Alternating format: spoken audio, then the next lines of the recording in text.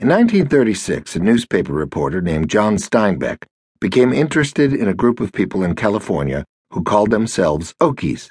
The Okies had once been poor dirt farmers in Oklahoma, Texas, Arkansas, and Missouri, but the Great Depression of the 1930s and a drought in the Great Plains states forced the Okies to leave their homes and head for California, where they had heard pickers were needed to work in the cotton fields and orchards of the San Joaquin Valley. When they arrived in California, the migrants discovered that few jobs were available. They also discovered that many Californians didn't want Okies in the state. The Okies were poor and uneducated, and their baggy pants, ragged dresses, and desperate-looking faces offended Californians. They were called dumb Okies by the Californians. Some of the Okies lived in a farm labor camp located near the town of Arvin in the San Joaquin Valley in Central California. When John Steinbeck visited the Okies in this camp, he saw starving children and sickness everywhere. Some of the Okie children were dying of starvation, while farmers refused to give them surplus crops to eat.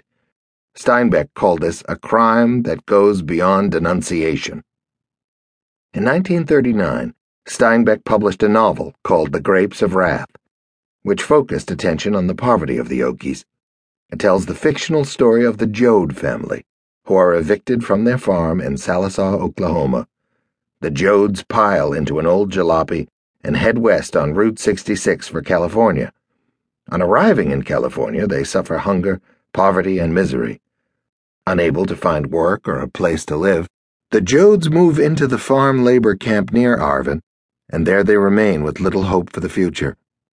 Within 3 weeks of publication, The Grapes of Wrath hit the bestseller lists, and by the end of the year, 500,000 copies had been sold, an astonishing number. Since then, 14 million copies have been sold. Today, many teachers at universities call The Grapes of Wrath the greatest American novel ever written. However, back in 1939, there were many who disagreed with this conclusion. The publication of The Grapes of Wrath caused a bitter controversy. Farmers in California denounced it, saying it was one-sided in favor of the Okies. Others said it was obscene.